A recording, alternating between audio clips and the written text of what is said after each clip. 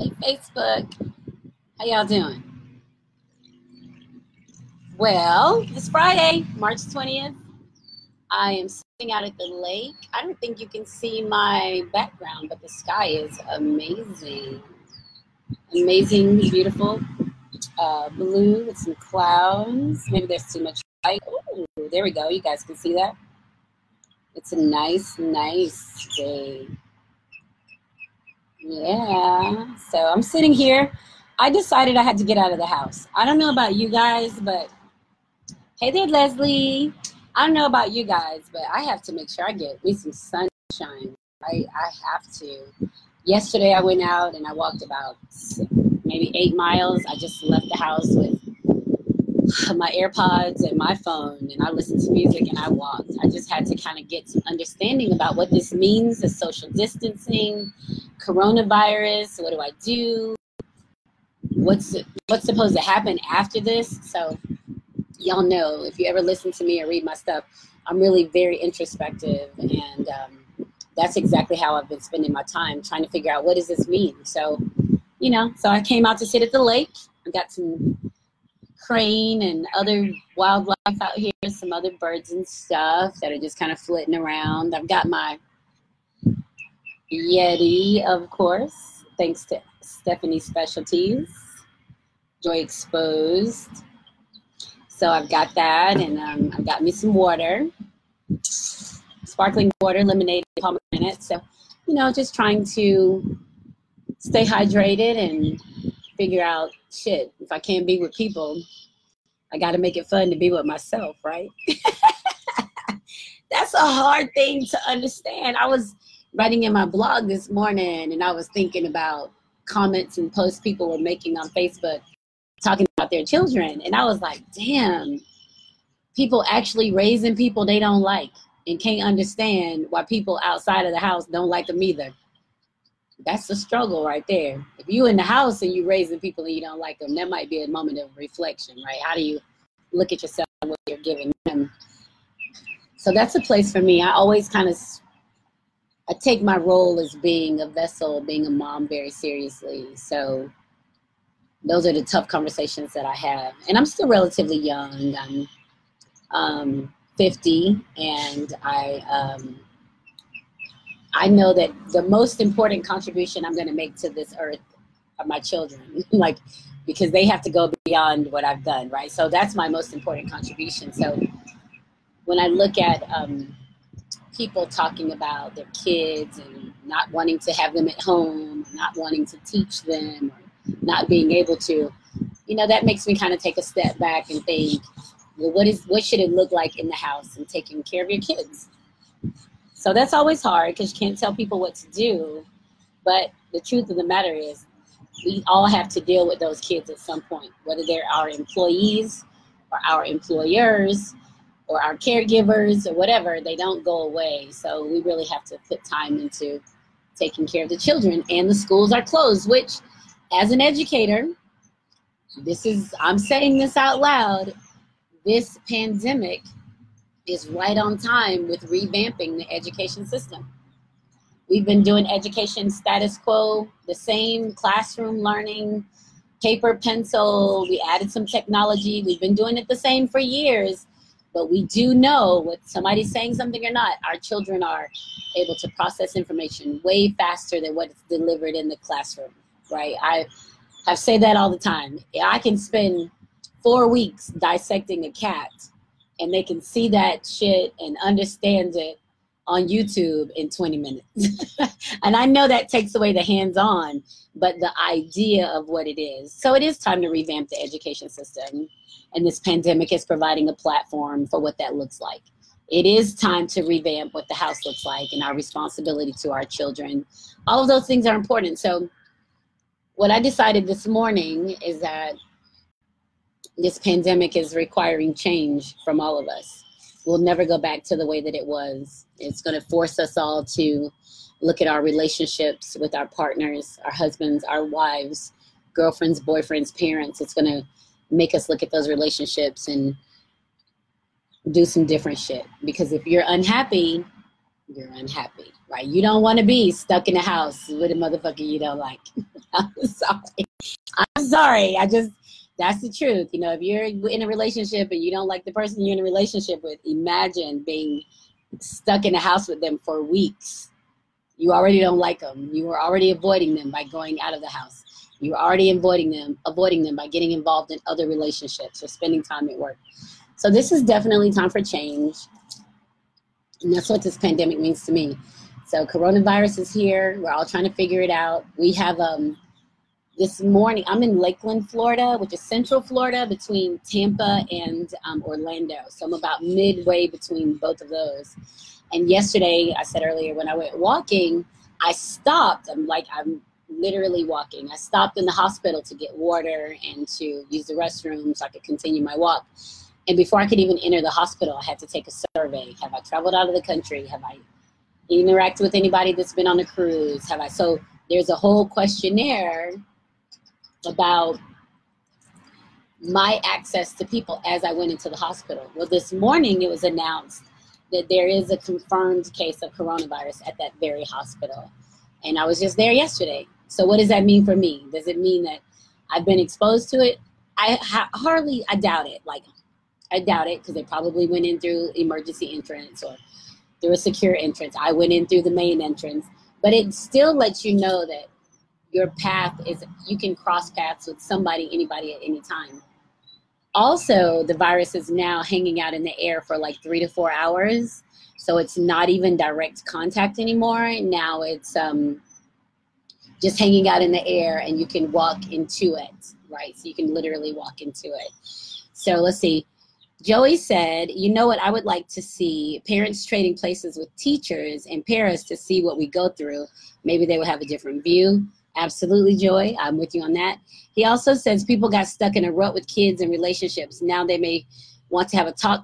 Now they may have to talk to them or even play with them. And you know what? I'm a parent too. So I'm a parent and I'm a teacher. So I understand both, because I understand that parenting was my choice. As much as we don't like to acknowledge that's a choice, parenting was my choice. So I couldn't leave my kids to be raised by other people. I still had to maintain my parenting. And even when I was lost in a yucky ass marriage or my job sucked, even when I was lost, my kids were my easiest victims of my rage that I didn't want to talk to. Leave me the hell alone. It's easy to mistreat the kids because they're vulnerable and they're helpless. So it's easy for them to be the victims of the evil that you're spewing.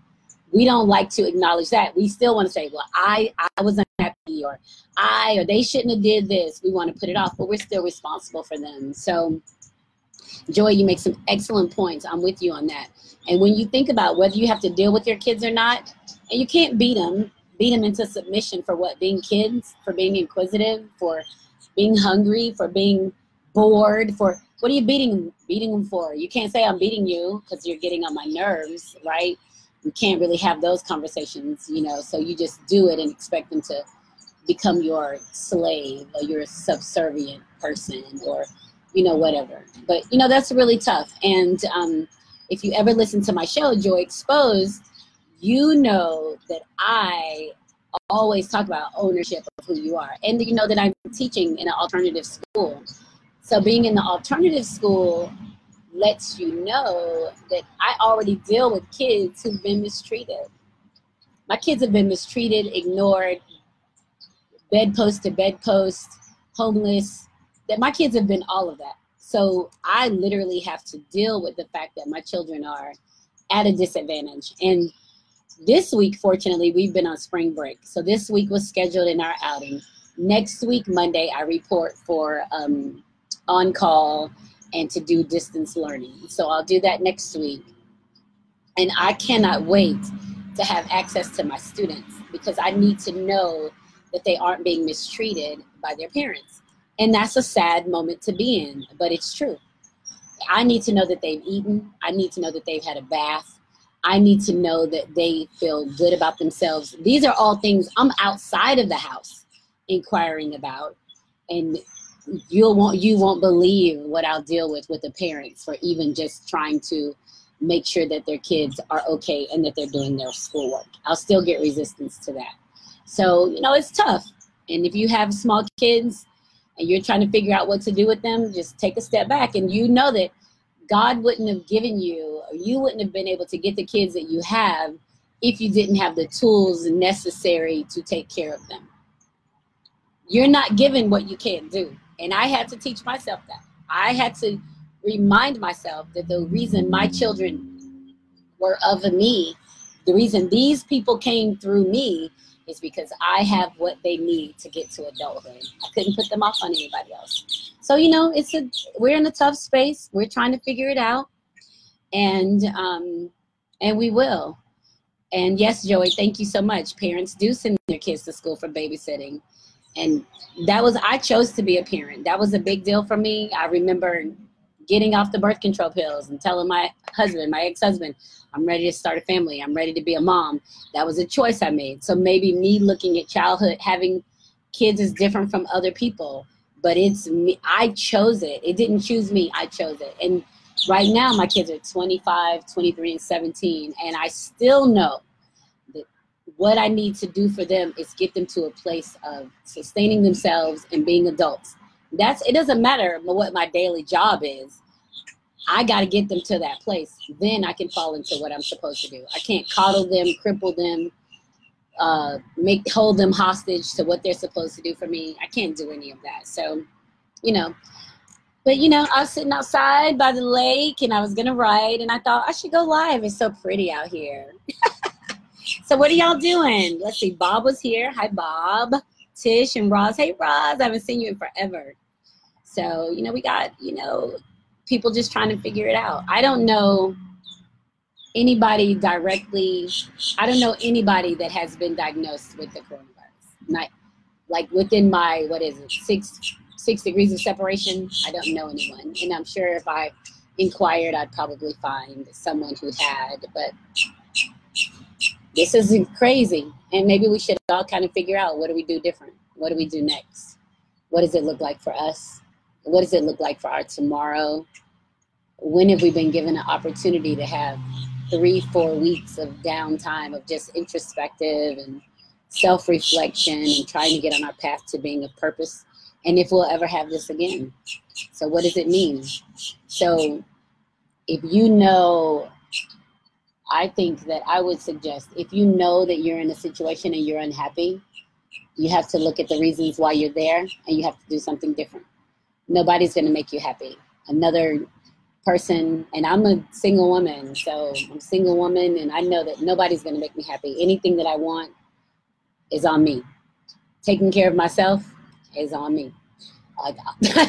I can sit up, and men have asked me, men have said before, you're so independent. And I'm like, well, shit, today I'm in the middle of a pandemic by my motherfucking self. You want me to be dependent on who? Like, what does that mean, right? So, you know, we really have to take into consideration where we are and our responsibility to ourselves and our responsibility to the earth, like our contribution to the earth. And it's, you know, our time here. What does it look like? And not depend on anybody else. It's it can be really tough, and it's okay. We'll be fine. Days pass. We get anxious and jittery and cabin fever and need to get out. Get out. Go sit outside. Smoke a cigar. Have a cocktail. Play on Facebook. Shit. Play some games. Who knows, right? Write a book. Write a book. We all have a story to tell. So we have to really make sure that we're using this time to come out better on the other side, and not that we're sitting up trying to figure out. This is just based on posts that I've read. People are like trying to figure out how they're going to get some money from here, or how they're going to get some food stamps from over there, or how they're going to do this. This ain't a get over time. I think this a cleanse. This is straight cleansing. Like, get your shit together. Come out better on the B side. Like, what you going to do next? So we're shaking things up a bit. But it's all right. You know, we'll all be fine. The kids will be fine. And it don't make sense to necessarily worry. And let me go to this. I don't even understand this whole toilet paper thing.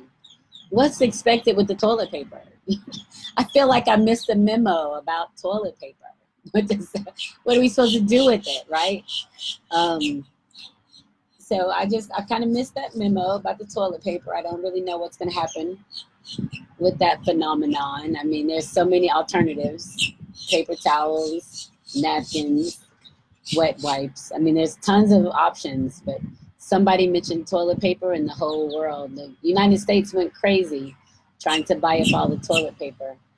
I don't get it. So I don't know if any of you are old enough, but this kind of reminds me of 9/11 when people started freaking out about 9/11. Like, what do we need to do to get ready for the year to change from 1999 to 2000? So what does it mean to change from 1999 to 2000? Like, we all, Y2K, we all went crazy over Y2K. And I think back on that and realize the amount of energy and effort we lost in preparing for something that happens naturally. So this is where we are. This is it. So there's no reason to, Joey said, living in fear made it this way. Yeah, there's no reason to live in fear. If you don't believe that, oh my gosh, I always say the greatest gift of living is dying, right? That's the greatest gift of living. That's how anybody will ever know that you lived, is because you died. That will be the end of it. You're dead, and that's how people know that you live. Nobody's necessarily celebrating that you were here, but when you die, that's the celebration. You go into the national record, and you're sealed, right? So that's the greatest gift of living. So we have to not live in fear. We have to do the things that feel natural to us, that we think about, and go from there. So it's, hi there, Crimson Bamboo Princess. So we have to make sure that we do what we can do, and we have to make sure that we give everything that we have. We have a very small number of people to die from this, like from the virus. There'll be a small number of people. We've shut down schools, shut down international travel. Stores are closing, restaurants are closing, clubs, anything where a lot of people can get together, it's closing, just to kind of limit the spread of the virus. And in a couple of weeks, we'll start to see a decline in the numbers. I honestly think people have been having it for months, probably since October. The people have been suffering from it. You've all probably had some weird respiratory infection that you just thought was a cold, but now we have a name for it, and we're recognizing it, and we're chalking up new cases. But it's fine. If it's your time to go, it's time to go. That's how the universe works. Nobody lives forever. Now, if everybody lived forever and I was the one that died, I'd be like, this is fucked up. Why me? But everybody lives. Everybody dies. There's nothing that says you live forever. You can't be afraid of our ultimate destination of death. We're moving into the next life. So anyway, I'm sitting out here at the lake. I'm going to write a little bit and see that my birds are flying by. It's a beautiful day. I have my social distancing going on. There's some people over at the next gazebo, but nobody's directly close enough to me. But I had to get out of the house. I was tired. Hey, boo. Hey, boo. Hey there. Hey, Robert. So, yeah, I just have, just had to get my time. We just have to make sure that our happiness is the goal. It doesn't matter about other people. If you're not happy, if you don't have your air mask on, it don't matter about the people around you, because you're going to be the one to go to a demise. So we got to take care of ourselves. Acknowledge your choices. If you feel like, I'm telling you, I'm a proponent for this. I talk about it every week. If you're in a relationship that sucks, and we all get in those relationships, however we present them to the public, to people around you. If you're in something that sucks, if you're married and you can't stand your partner and now you're locked in the house with him, you're either going to figure out how to tolerate them, or you're going to figure out how to get the hell away from them. But whatever, something has to happen. And you can't be held hostage in your emotions when you have a bigger purpose to fill for the universe. Like, nobody's going to give you a pass on that, on not doing what you're supposed to do. No one will give you a pass on that. One of my favorite analogies is talking about Noah building the ark. If Noah didn't build the ark, the thing is, if he didn't build the ark, the animals are going to show up any fucking way, right? So the animals are going to come. If he didn't build the ark, the animals still going to show up. Noah had a job to do. We all do. We all have a purpose. We all got something to do. So we get caught up in these yucky, negative situations, and we stay in these yucky situations because we have been conditioned to do so. We feel like it's the right thing to do. We feel sorry for somebody. We're trying to change them. We're trying to fix them. We're blah, blah, blah, blah, blah. That doesn't matter, because when we have our conversation with God about what we're supposed to give to the universe, about our contributions to the earth, he doesn't want to hear anybody else's name when he's coming to talk to you. When he's coming to talk to Joycelyn, it's about what Joycelyn's supposed to do. He doesn't want to hear about my boyfriend, my ex-husband, my friend who did this, and he don't want to hear none of that. That's my time. So this social distancing, this pull back from everything, from work, from people, that's our time to sit and see what are the changes in me that should go forward. What do I have to do different to be better? What do I have to do different to be of purpose? How do I move forward without getting caught up again, without being held hostage by the people around me? And that's tough, because we don't want to acknowledge that. We don't want to think people got control over us. They do. They control us every day. They try. Until you can tell them no, set up some boundaries. People will try to control you every day because they think they know that they think they know what's better for you than you know for yourself. But trust and believe, God has given no one a blueprint on your life. Sorry, we can barely understand the blueprint of our own life. Imagine him giving you the responsibility of another person. Shit, anybody do that? He's the only one that sees everything. And then we feel like we can tell people what to do. I'm like, you can't tell me what to do. Look, don't even try it. I'm all right. So, it's a difficult moment, but we all have to grow up. We all got to get to a place of being of purpose, and we've been given this opportunity to do it. So social distancing, or being in the house with your family, your wives, your husband, your kids, and trying to figure out how to talk to each other, trying to figure out how to cook, how to sleep, how to rest, how to exist in the presence of somebody that you dreaded seeing every day. That's a miserable fucking life. That's a miserable way to go. Or to be. You ain't even got to go. It's a miserable way to be. But that is the truth. What do you do about that?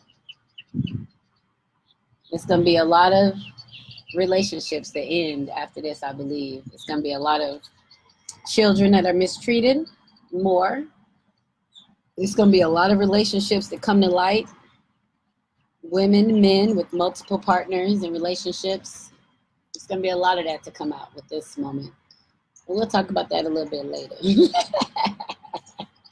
We'll definitely talk about that a little bit later. So, but it's all right. Honesty, being open and honest about who you are is going to be your key to getting out of this and looking for something else. So my name is Joycelyn Wells, and I'm Joy Exposed. I do a podcast every Wednesday at 9 p.m. I'll do one next week too.